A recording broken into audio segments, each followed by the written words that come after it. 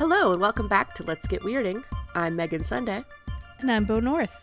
On this show, we are discussing Frank Herbert's Dune series, chapter by chapter. And this week, we are back to talk chapter 34, just as soon as we finish singing a love song. Whenever I'm alone with you. Like literal love song just popped into my head.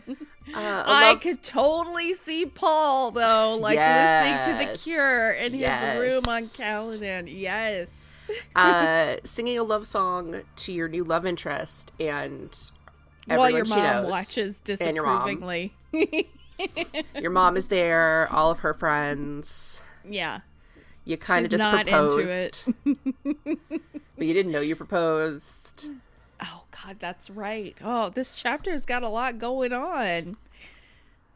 And I just read a romance where it was like, oops, did we not mention that means you're married here? Oh, which one? The Duke Buys a Bride.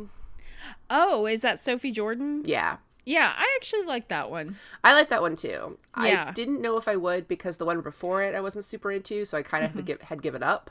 Yeah. But then I saw it mentioned on Twitter and I was like, I'll give that one a shot. Yeah, so I just started reading and it is a lot of fun.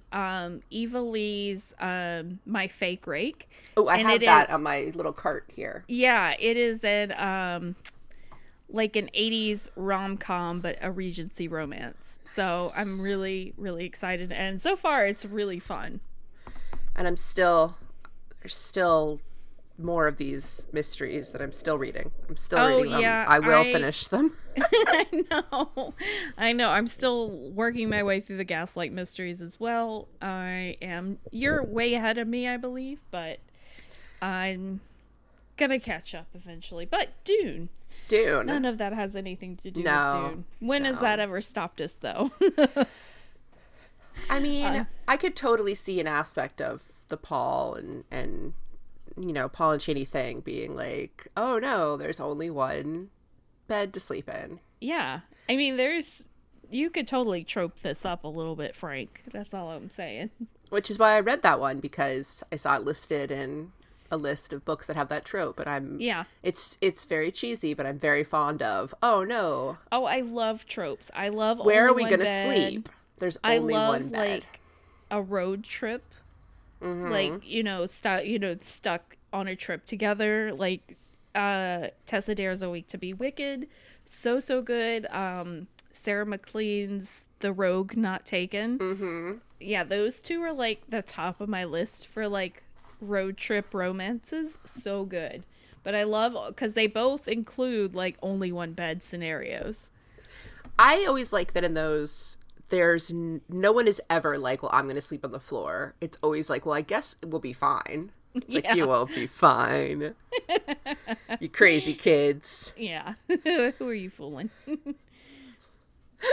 That would have totally happened. I could totally see it being like, oh, there's not enough room on this journey through the desert. Some of those old-timey beds. There really wasn't much room in them. Or they're always so big that they're like, oh, it'll be fine.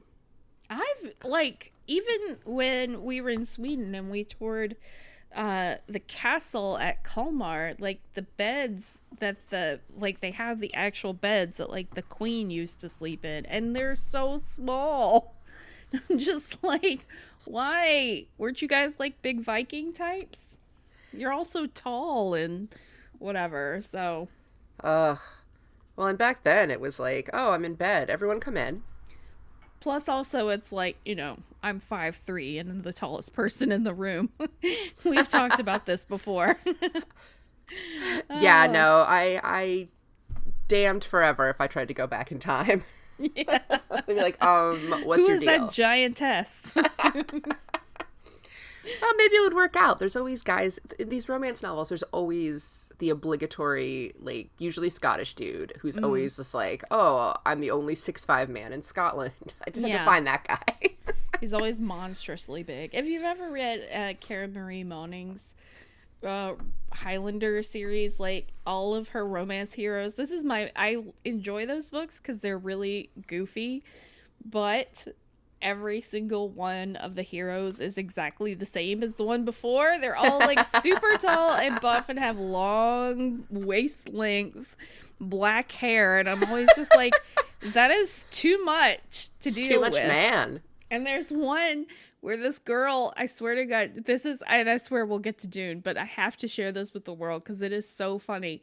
There is this girl, and she is a 25-year-old physicist who has never had sex. So she goes to Scotland to find her, and I swear to God, this is the phrase she uses in the book, her cherry picker. Oh, no. Yeah, she calls it that. Oh. Throughout the whole book, her cherry picker. Nope. And it is awful.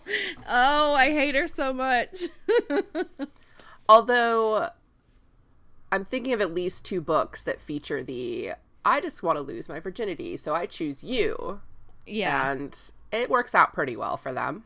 Yeah. Well, no, she has to travel back in time to lose her virginity in a sacred circle. That's way too much effort.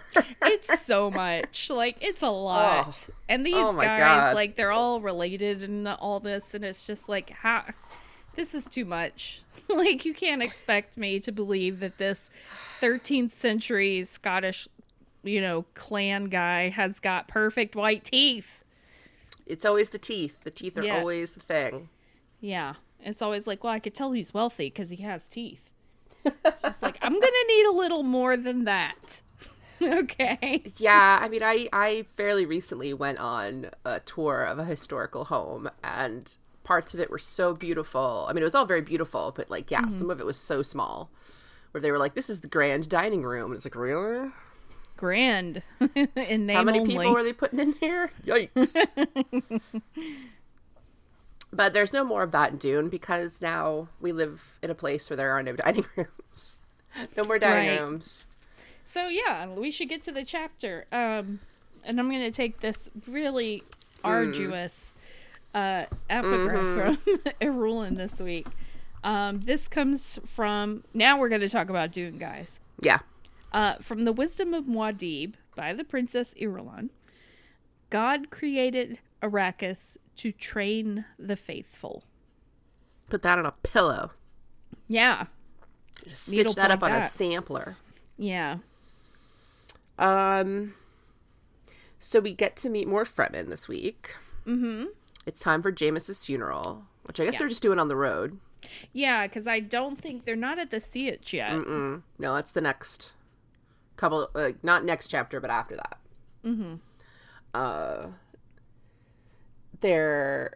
So I guess they just have to stop at a place where they have like a rendering plant or whatever they're doing with this.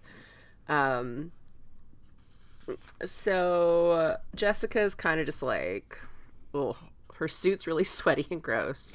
Yeah. Stilgar's like, you'll get used to it. You'll sweat less. And she's like, great. Yeah. And she's already thinking like, I know like eventually I'm going to get to the point where I'm not thinking about water and moisture like all the time, but I'm thinking about it all the time. Mm-hmm. Which I would be too. Like, I cannot stand to have chapped lips and dry skin. No. I'm very delicate. I need to be moisturized. Moisturize me.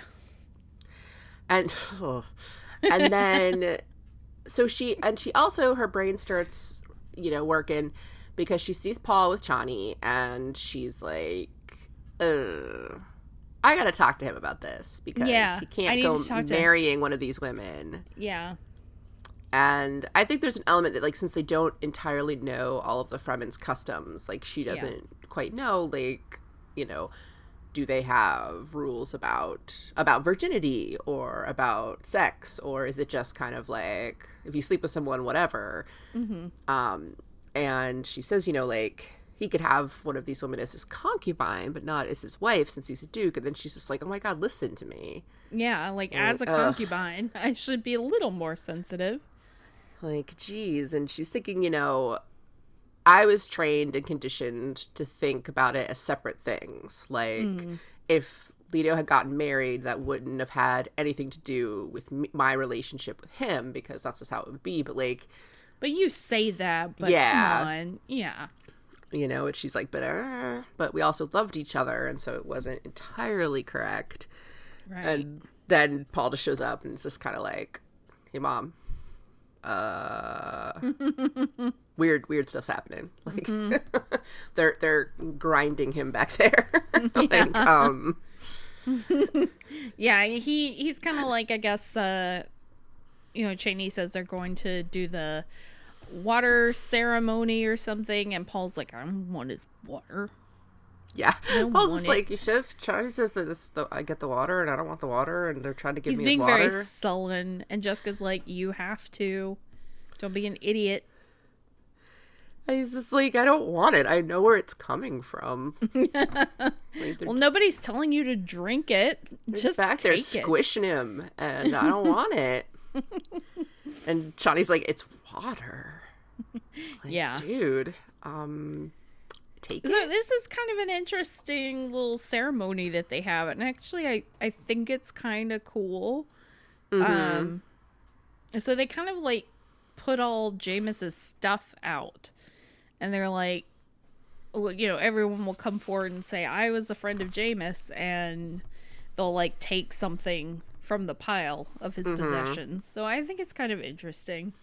Yeah, this idea, because like they also make sure that like Stilgar takes his cloak because he's the leader, and then he takes, I guess, what we assume are things that are worth a little more to give to what he calls his wife and his kids. Yeah. And then, everyone else just kind of stands up and they tell a little anecdote about Jameis.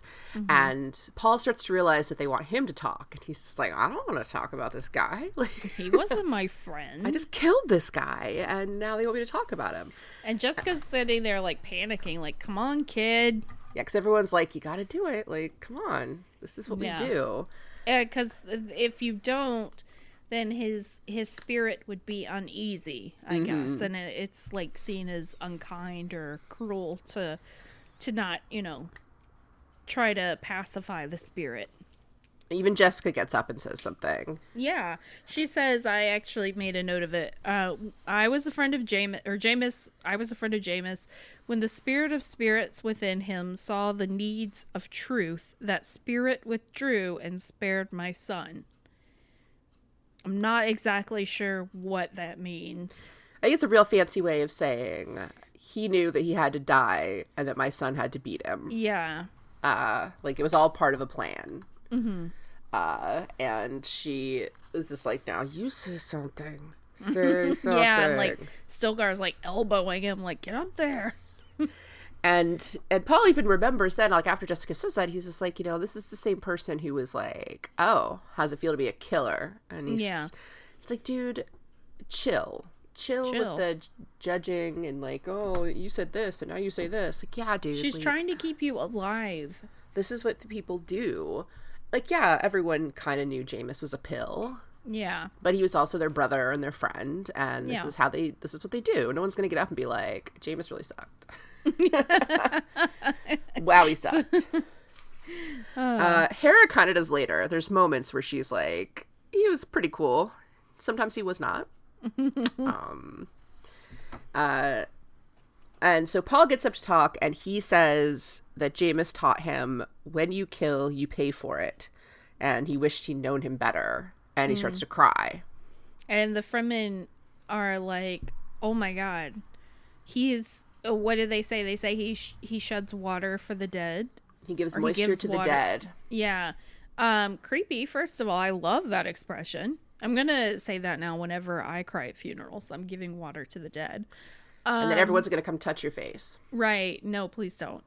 My makeup is very smudgy. No, but it's seen by them as a sacred gesture because moisture is so precious. Like, they don't cry when someone dies. It's just not their way. But they see that from Paul, and they're like, oh, they see him as even more like, not like, what are you doing? But like, oh, he's the guy. He's the one. Let's touch him.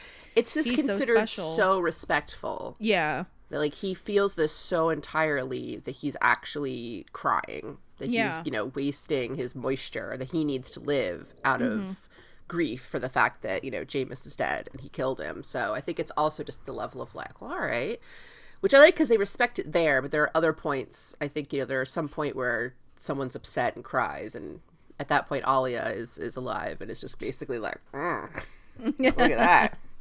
Wah, wah. Yeah. Get Cry your it shit up. together.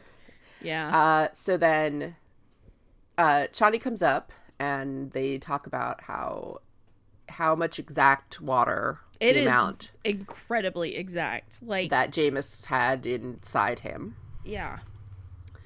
And she, Do you have blesses the it. measurement in front of you? Because it is, Um, I want to say it for the record because it is so crazy exact. 33 liters and 7 3/32 drams of the tribe's water. Yeah. Wow. And then when they start counting it, they give him rings, which is sort of like a way to say, this is how much water I hold for the tribe. Mm-hmm. Yeah. And so in theory, so you get these water rings. it's like currency kind of. Yeah, it shows, it's basically a sign of your wealth because it shows how much of the tribe's water like belongs to you, that, you brought in, and that, technically you could go with that and be like, give me this much water. I don't know that people necessarily do that very often, but you could. That's like the point. Yeah. And like a lot of times people wear them, like they mentioned, like later on a woman wears them on her earrings. There's mention of people wearing them in their hair, like it's, and so Chani, which I think is a very interesting and clever thing that Frank did to write that in, because we do use like fashion as a statement of wealth. Mm-hmm. Yeah, it is like, it makes sense in a way. And if it's in a culture where you're not necessarily using it as currency, it doesn't make any sense to just kind of have it like in a bank or, buried in your room or something. Well, and I mean, if you look at before, like, say, like, medieval times, like your wealth was in your home and everything you owned and, your land and stuff. It wasn't... All right, for a second I thought you meant the restaurant. And I was like, okay. I mean, when I went, I drank Pepsi, but but did you drink it out of a flagon? Yes. That's all that matters. And my husband ate yield eggplant parmesan because he's a vegetarian. Right, because he's a vegetarian, so no turkey legs for him. No turkey leg. So Chani counts out the rings and goes to give them to Paul, and she says, and I'll show you how you tie them up so that they don't make noise when you walk. Right. And he says, could you just hold on to them for me? Yeah. And everyone's like, ooh. And ooh. And she looks at Stilgar like, what? Did he just... And Stilgar's like, yeah, he doesn't know what that means. Just do it.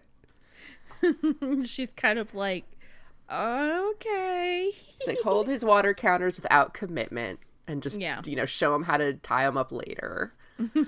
Because, oh boy. And then at this point, Paul's just like, what? Huh? He kind of, something, when he sees her, like, kind of hesitate to put the water rings, like, in her sash, he kind of, like, has a glimmer of memory about courtship rituals and is like, oh, okay. Like, oops. I did a thing. Well, it's a good thing he was so attached to the hip with her. Yeah, really. Imagine if it was just, like, some other rando chick. Yeah.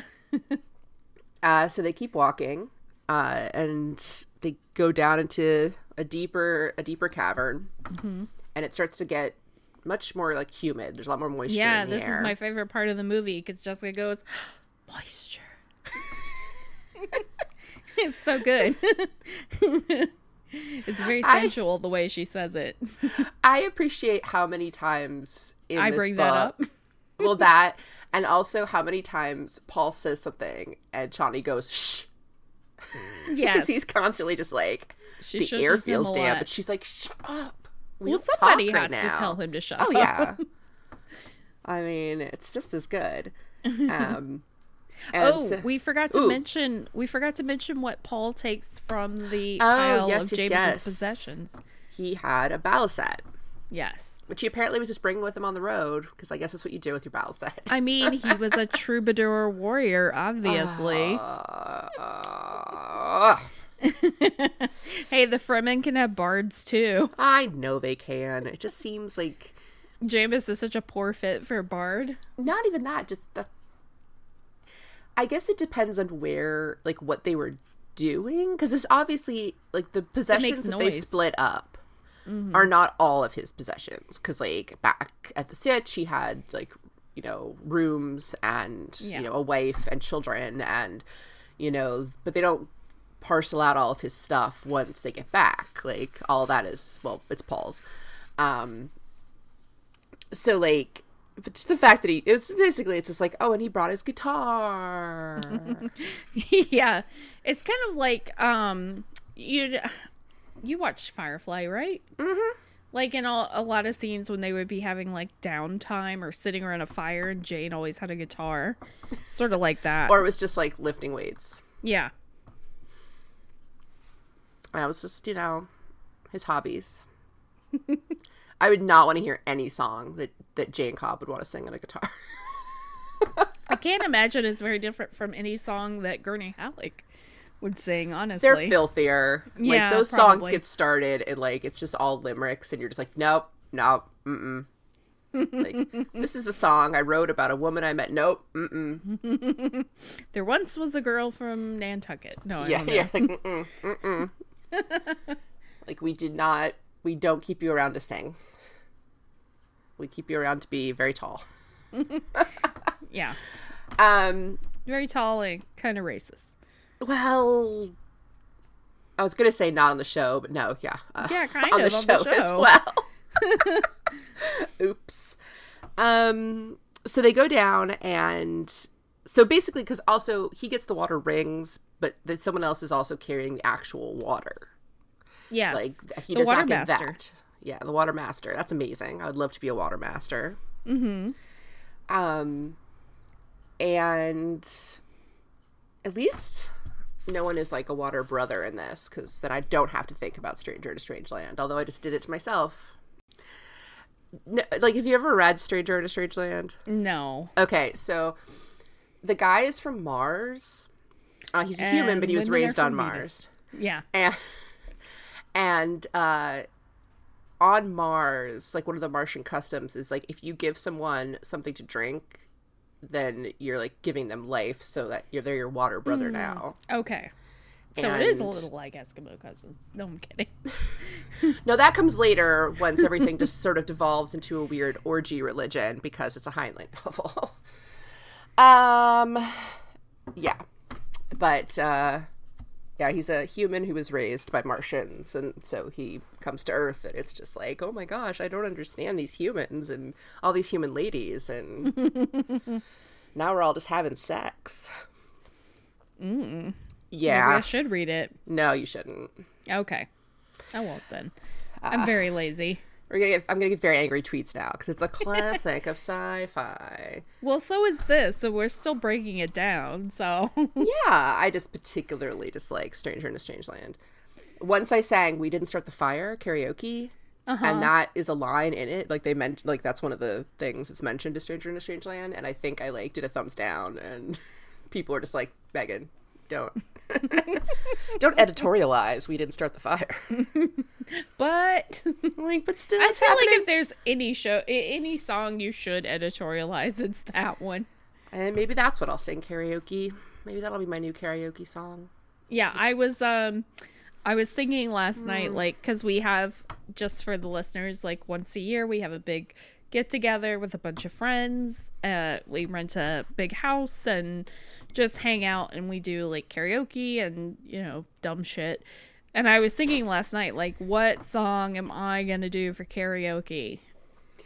And I love how it's become something on anything that we're all crafting at this point, because I was talking to some other friends of ours who were also like, I'm prepping this. It's like, I love that now karaoke has become a thing where it's not just, oh hey, I've had a few margaritas, so I'm gonna go sing something. No, it's we're just like no, this is a preparing, performance. we're not getting together until friggin' Memorial Day, and we're already getting ready for what we're gonna sing in May. It's ridiculous. I mean, I have not decided on one for myself yet, but I will tell you what my husband is going to be doing. He has been practicing. I want you all to be prepared. He's doing Informer by Snow. That's amazing. He's been practicing, and it's great listening to him. Honestly, the best, just the best motivation, because last year what I did, I sang Your Love by The Outfield. And that was my karaoke song. And the reason that I, was motivated as much as I was is that as soon as the music started, your husband just went, yeah! In a very Aquaman fashion, frankly. From, like, the other side of the room. Karaoke. He really gets into it. So. Just hearing that, it was like, well, now I gotta do this. Me, I have not picked up a microphone for something that wasn't a podcast since 2007.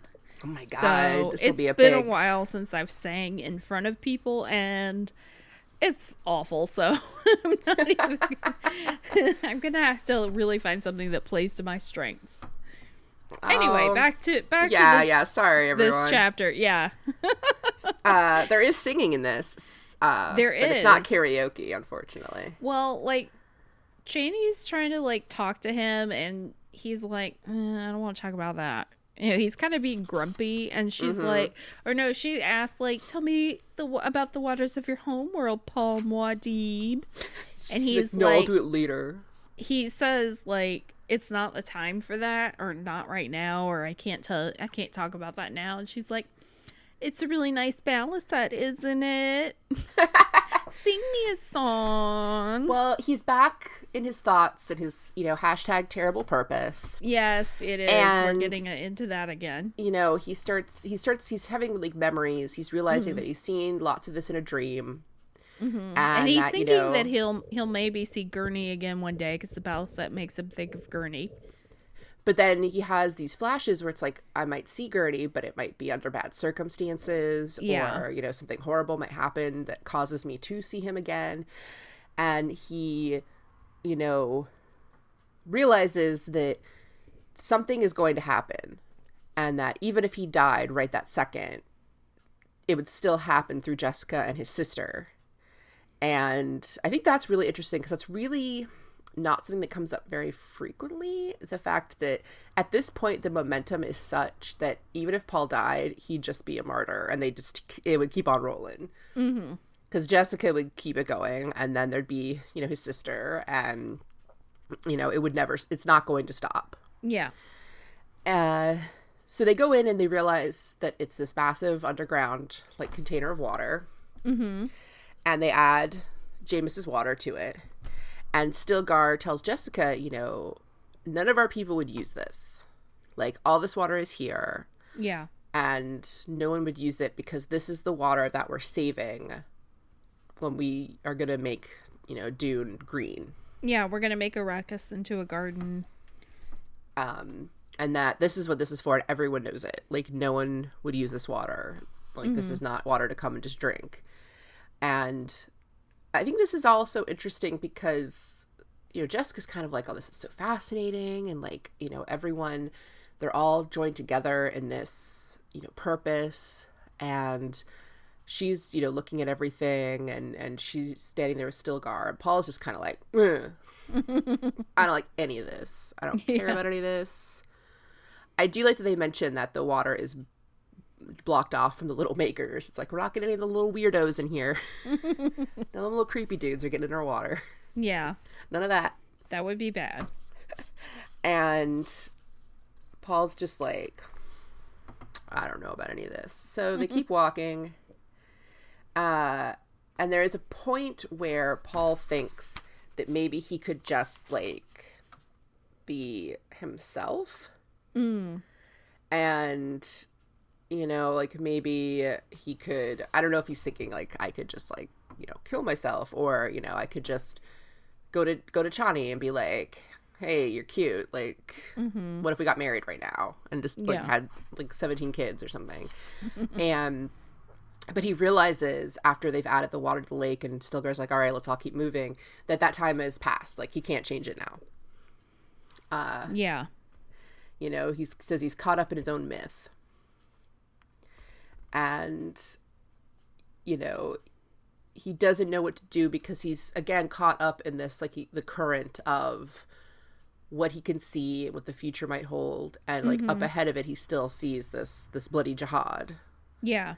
And doesn't see any way to stop this from happening. He sees the green and black Atreides banner and, yeah, people shouting Muad'Dib, and as they, you know, slaughter whole worlds and whatever.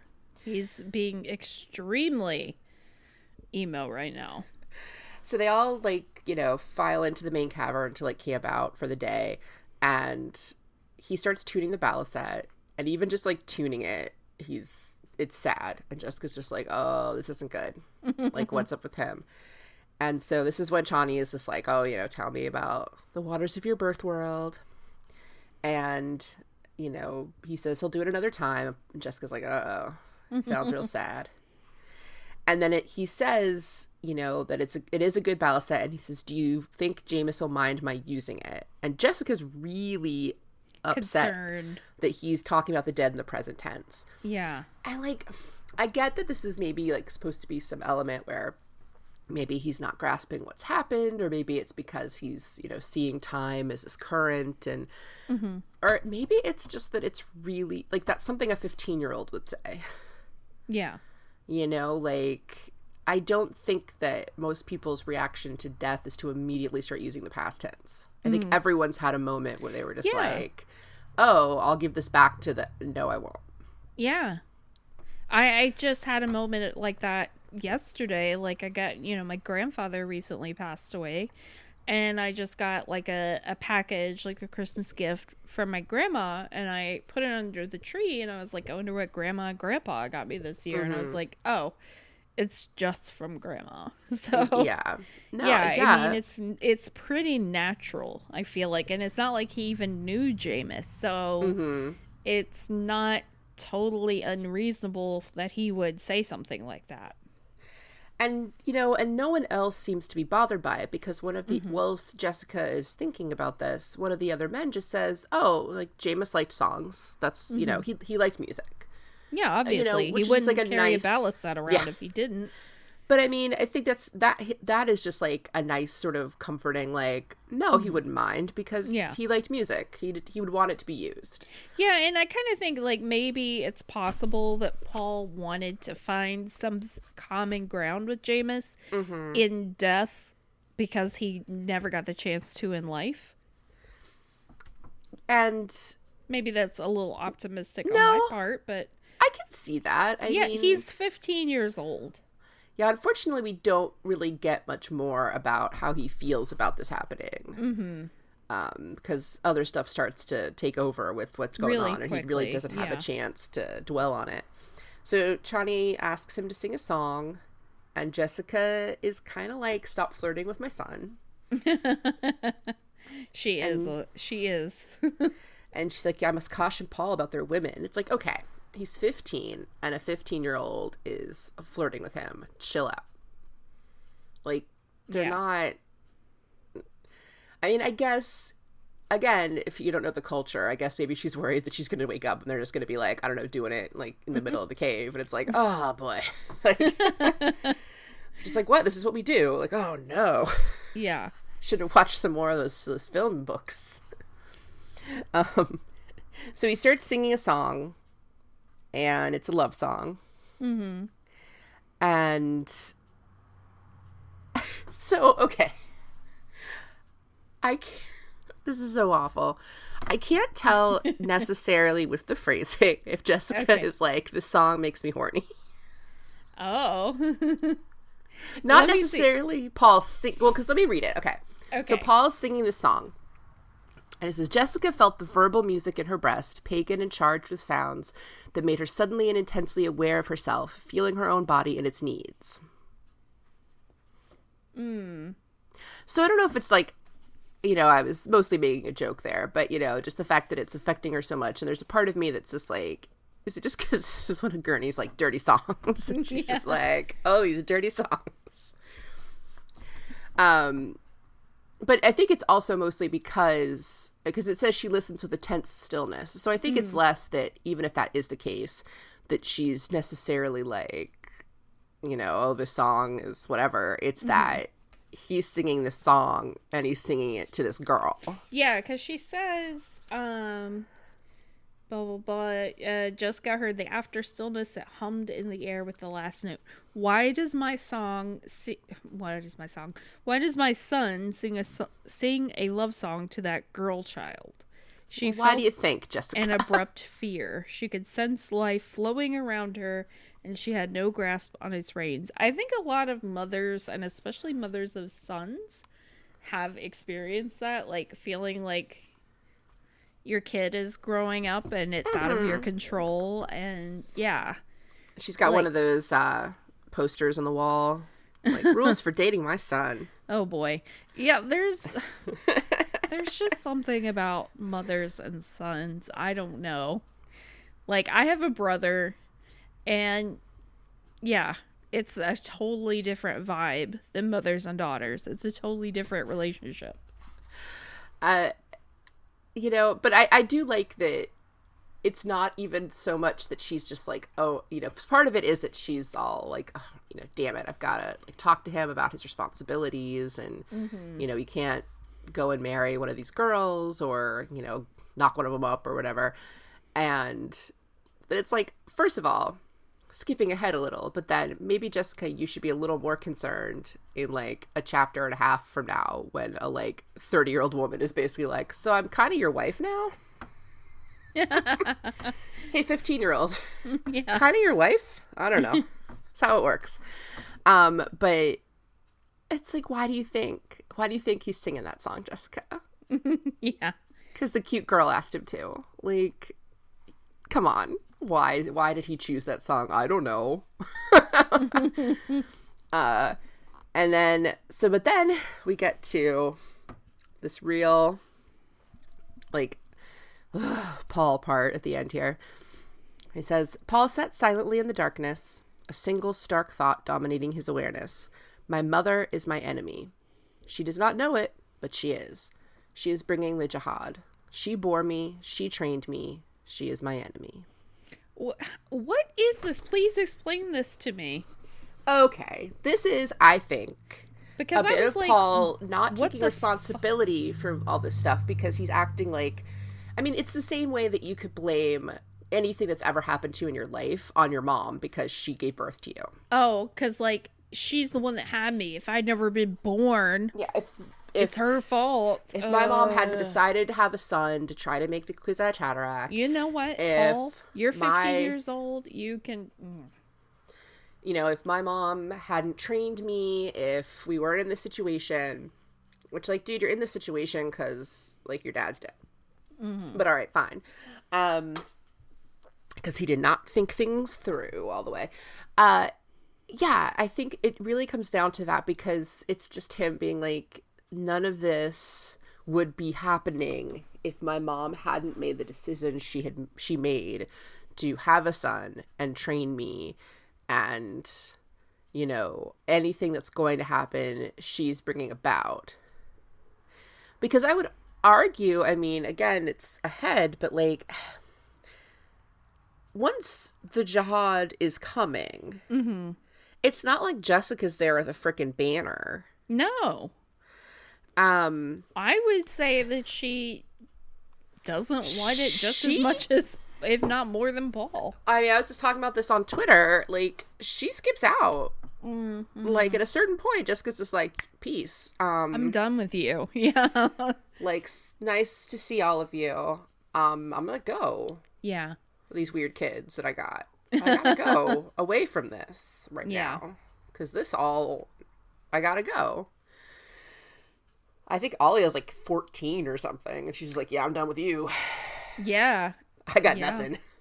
I got nothing with this. Stay with your brother. I don't know. Great. I mean, I honestly, like, but at the same time, like, she's still a person. And it's like, should all of the, like, yes, her daughter should be her responsibility and her grandchildren. But at the same time, like, when you look at like how much she's been through. I'm not saying I condone it. I am just saying like I'm not unsympathetic. I'm not unsympathetic either. Of course, I don't have kids, so that like also informs my feelings. I just think that if your daughter is like actively cutting throats on the battlefield when she's like 6, because she also has like the spirits and memories and personalities of all of her ancestors inside her, you could maybe like give her some counseling. Spoiler alert. Spoiler alert. It's Dune. It's Dune. Guys, we're gonna get to it. Don't Hashtag worry. It's Dune. Hashtag It's Dune. Dune is fucking weird. It's so weird. I saw someone's tweet today where I forget who it was now, but it was so funny. I meant to like mark who it was, but it was someone saying that people who are sad. Oh, that was our good friends at Wadib Style Guide. Yes. They're saying like if you're sad about the rise of Skywalker not being good, like you're a grown up, and grown-ups like it was like your sad Star Wars is Dune. Yeah, like Star Wars is or Dune is Star Wars for sad grown-ups or something. Yeah. Yeah. It was good. And it's true. Yeah. But yeah, it's like, Paul, this is not the time to decide that you're gonna be like, I don't like my mom. Like you Paul. Yeah. And, you know, I don't know that we ever find out necessarily in the Fremen culture what usual ages are for things. Because, as I said, like when they, a chapter from now, because next chapter we are not with the Fremen. We are deep in the grossness of Getty Prime.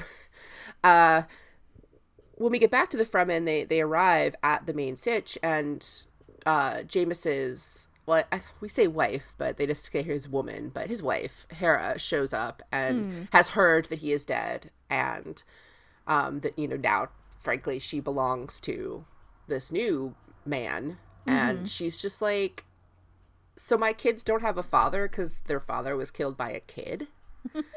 And Stilgar's like, how old are you, Paul? And he's like, I'm 15, and, you know... And so at that point, it's kind of like, oh, all right, well, he's 15. But, you know, we never really hear if he said, like, oh, I want to get married to Chani, would they be like, no, you're 15? Or would they be like, yeah, all right, cool. It's kind of like, I feel like it's probably one of those things where you grow up pretty fast when you're Fremen. So I'm sure the age for all of that is probably younger. I'm not sure.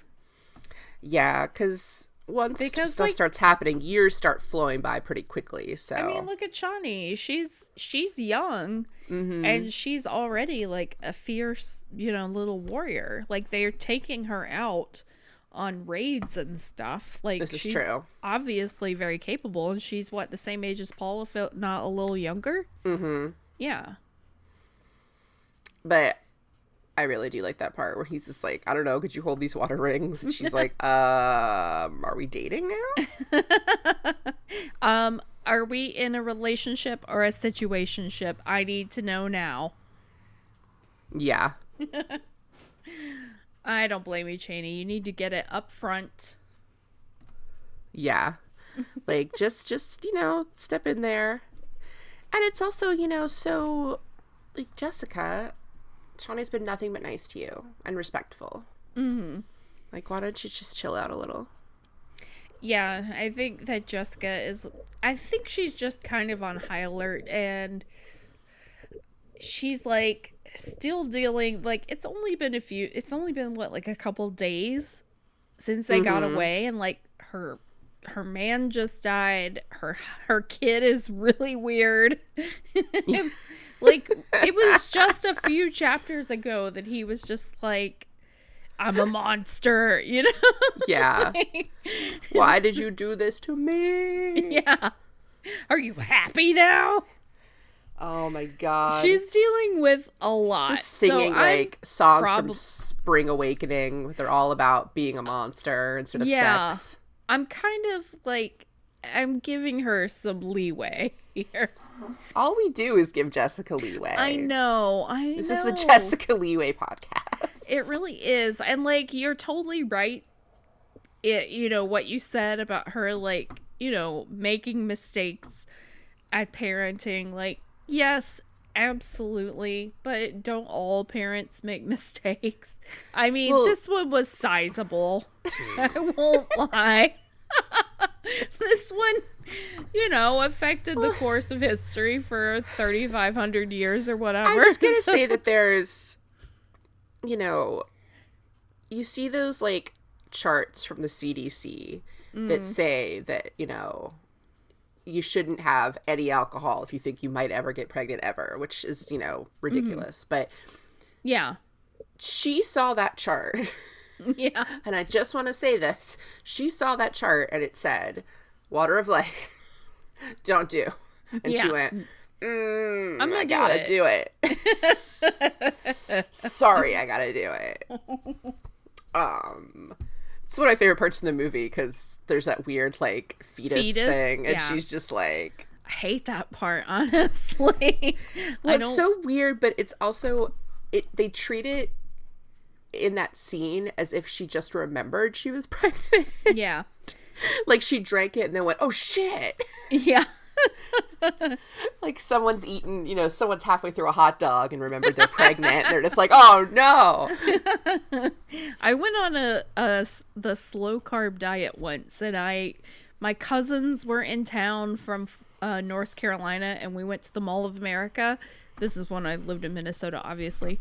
And we went to, like, my favorite, there was, like, a little sushi place in the Mall of America. There's lots of restaurants.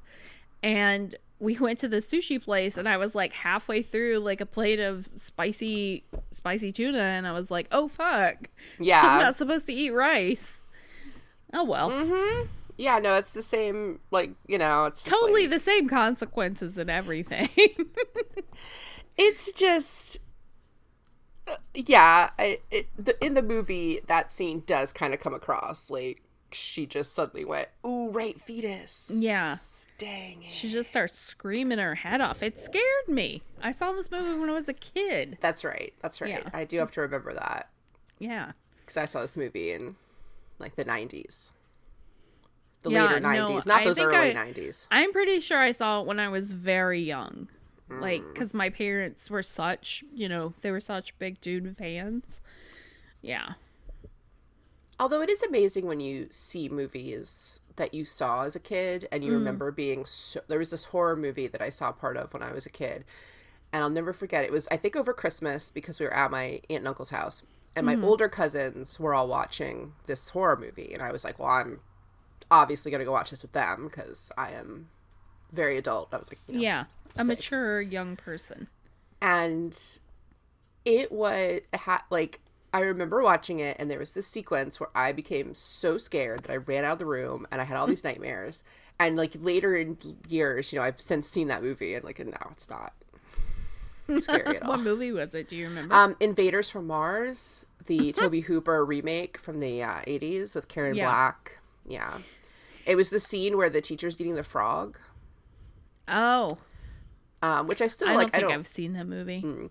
Well, like, there's people that are, like, I think it's, like, they're aliens, and this kid is starting to realize that, like, his neighborhood's being taken over by these aliens, and he goes to, like, he finds his teacher eating one of the frogs that they're supposed to be dissecting. It's kind of like that scene from V. Oh, yeah. And so she turns around, and she's just, like, eating a frog, and I think it's like Louise Fletcher or some distinguished actress, Oh, weird. Like, do you know that my college roommate was her cousin? We're still good friends, yeah. Well, I think she ate a frog in a movie. Yeah. She was also the grandmother in Flowers in the Attic, so. I know. So, yeah, like, but Can I tell you something honestly, though? About Flowers in the Attic? No. About horror movies? Yeah. I think I've only ever been scared watching horror movies maybe, like, 3 times in my life. They never scare me. Ever. Like, ever. I never get scared. I saw The Exorcist when I was, like, 9. And I was like, eh. My dad is always talking about how scary The Exorcist was. And I was mine like, too. Really? That movie? Was scary? I don't know. I think the only times I've ever been scared watching a movie, Rosemary's Baby, Okay. because the dream sequences, like, I don't know. It's just there's just something about not being in control of your own head that is deeply disturbing to me and scary. Okay. And I'm not trying to like discredit that, but for me, like, have you read the book? No, I haven't read the book. The thing that gets me about the dream sequence in Rosemary's Baby is that in the book, when that happens and she's having like the weird visions of like the Kennedys and stuff like that, it's really funny because her thought process, because there's a point where, you know, she's on this yacht with the Kennedys and she has some thought like, the president looks really good, even though he got shot in the head, you know, like, and but it's things like that, like, but she has but that feels like a real thought you would have in a dream, and that freaks me out. But when she has the vision that she sees the Pope, and she tries to apologize for not going to see him, she has this distinct thought where she doesn't know how to greet the Pope because she just had an orgasm. I mean, I wouldn't know what to do in that sequence. I just think of the scene in the book where she's just like trying to not let the Pope know that she just had an orgasm. It's like, oh no. Also, your husband sold you to the devil for a role in a play. Rosemary's Baby, Hereditary got me for sure.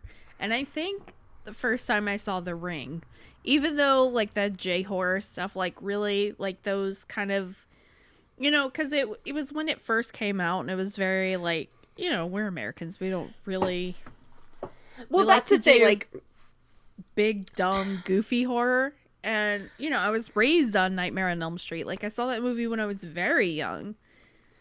Yeah, I mean, I think that that's something, because I love horror. I'm a big horror fan. And I do think that a lot of I think the problem that happens with horror movies is that people think that the metric of a good horror movie is that everyone is scared of it all the time. Yeah, no. And I think so much of it, yeah, well, like you were saying with Rosemary's Baby, like that, you know, is something that really freaks you out. So something in that would really freak you out.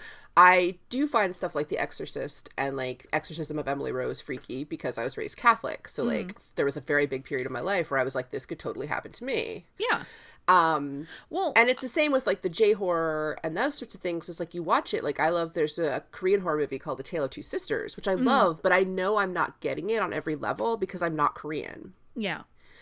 And it's like, yeah, it's like we do these remakes of stuff and it's like, okay, we have some of this is like still really freaky, but I'm not getting a lot of the different cultural aspects. So it's like, I bet this is a lot scarier to someone who has more to that. Like, I know people who saw like Hereditary and were like, this isn't scary. And then people I know who have like, you know, family drama or, you know, things like that where they're like, this is scary on multiple levels. Right. And I think everyone had a boyfriend after Midsommar where they were just like, Yep. I will say that horror is exactly like comedy in that way because it's totally subjective. It's totally subjective what you are going to find funny, and it is totally subjective it is all based on your personal, you know, experience, your background. What you're going to find funny, what you're going to find scary. They are the same thing. They're just opposite sides of the coin. I am most affected by horror when it's sad. Okay. And that's why we love Candyman. Yes. But again, I'm not scared of anything in Candyman. There's a couple of jump moments, but it's mostly I am thinking about this.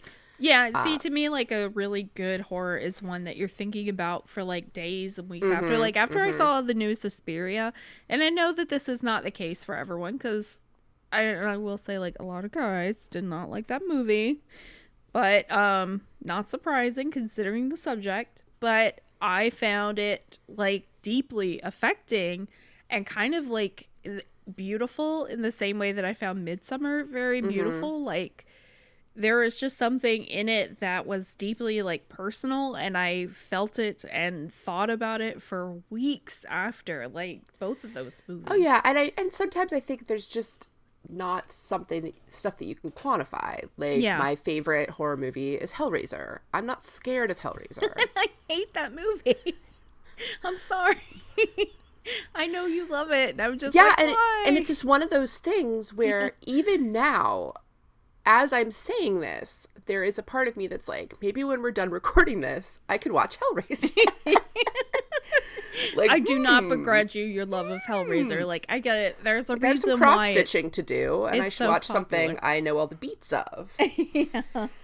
So yeah, I mean, and I think that more than a lot of genres. Well, I mean, And- it's like there are people that read Dune and are like, well, this is boring. Like, when Well, does I anything mean, happen? You don't even have to look even that far out. Just look at fucking Star Wars.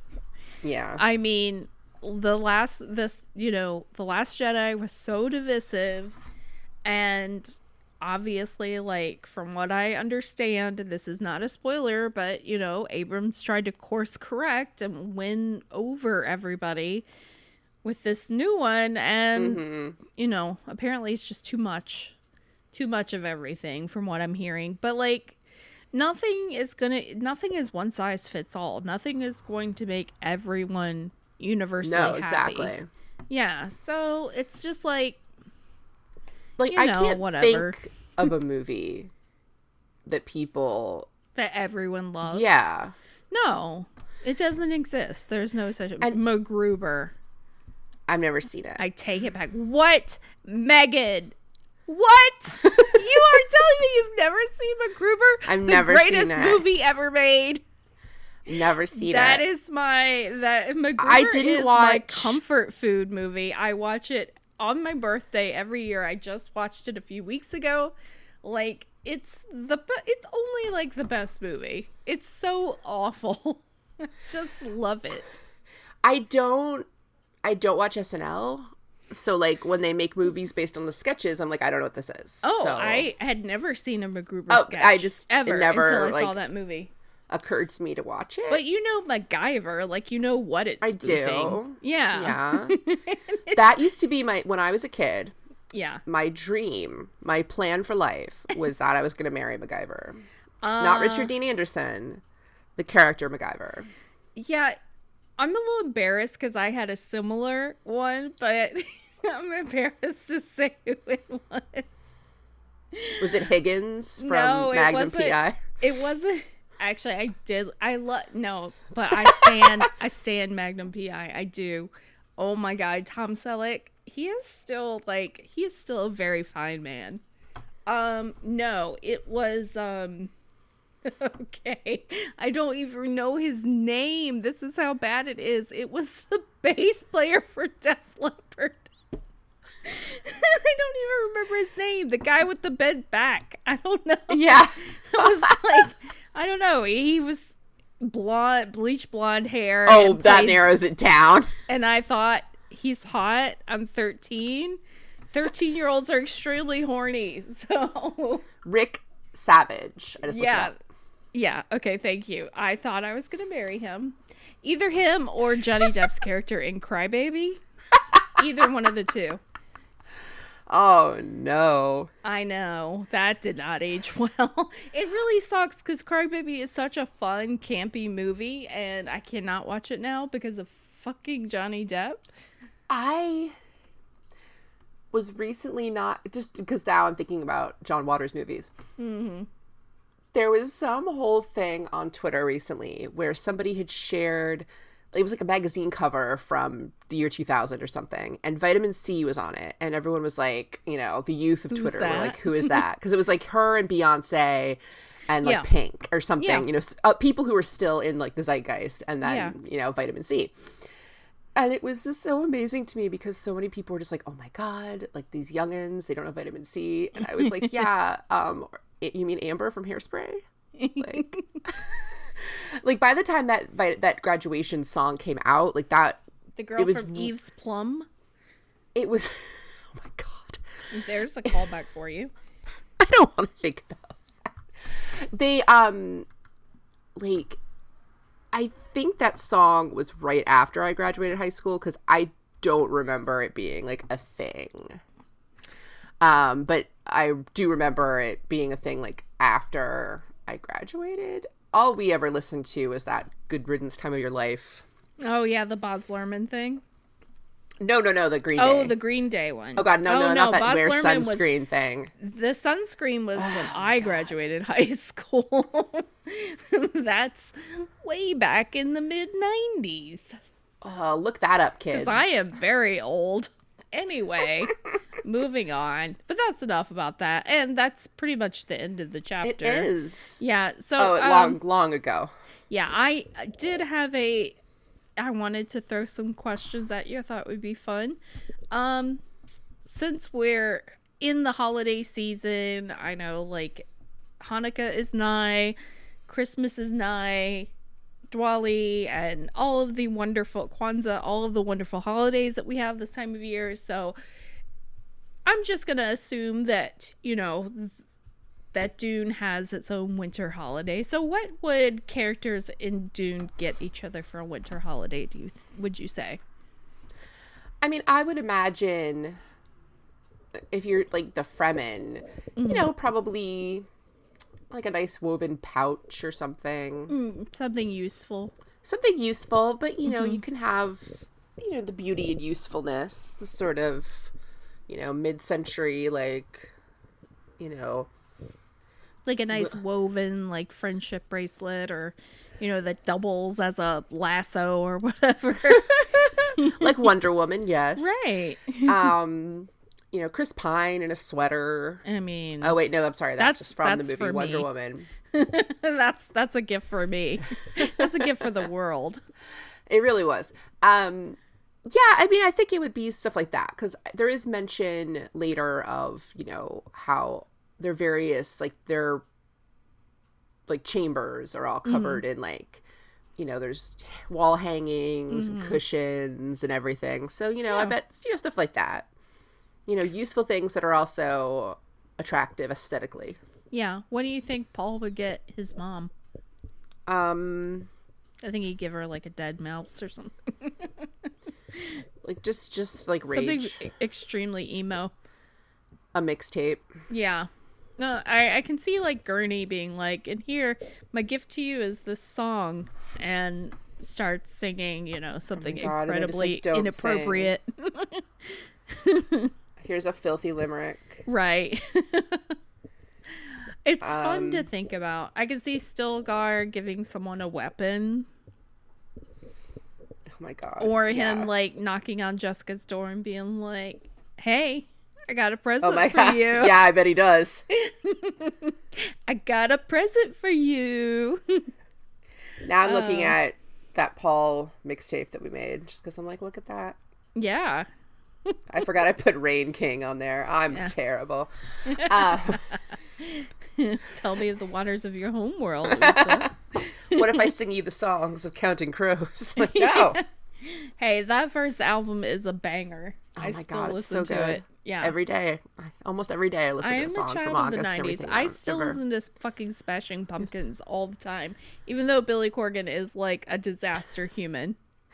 I, at times, like on Twitter, will post when Apple Music makes me mixes every week. And it's inevitably just like the 70s, 80s, and 90s. Mm-hmm.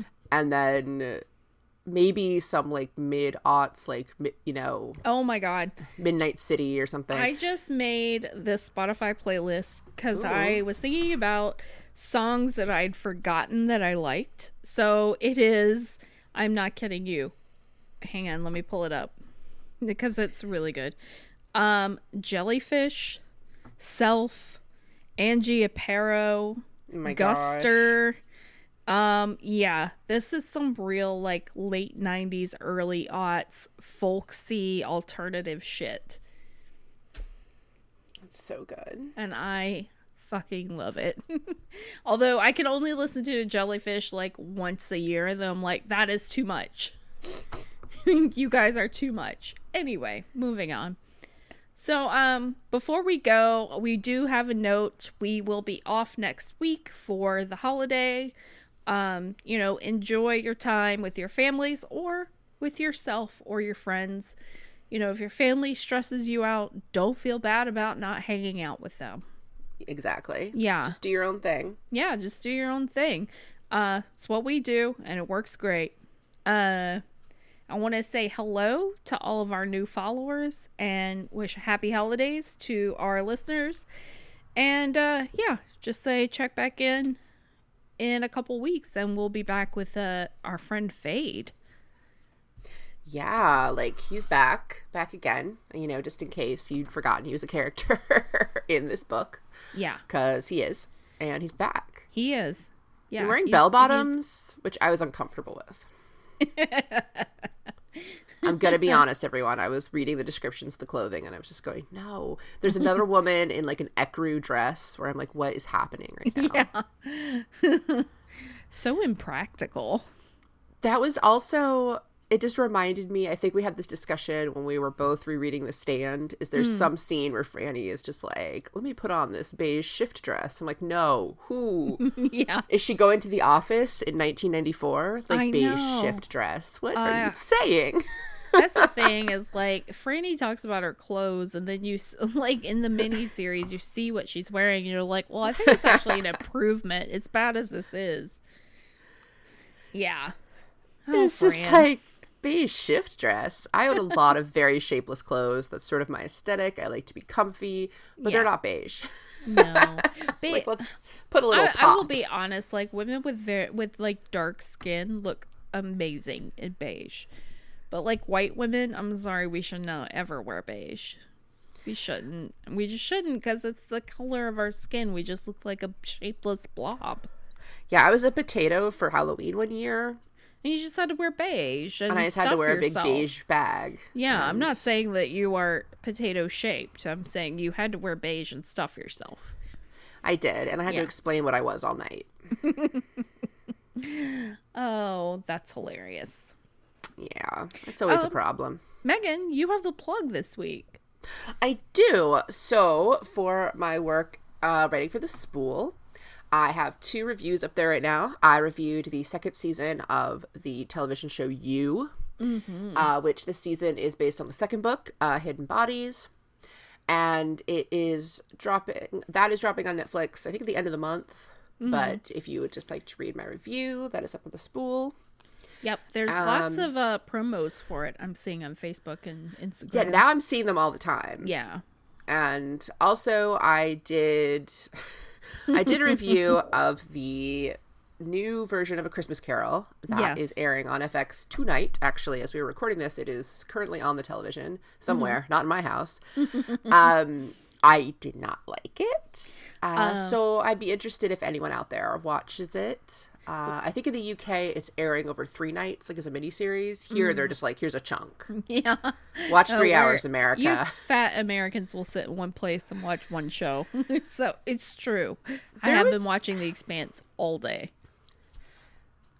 Honestly, I don't know, like, I don't know how many people who are watching it tonight will finish it once it starts.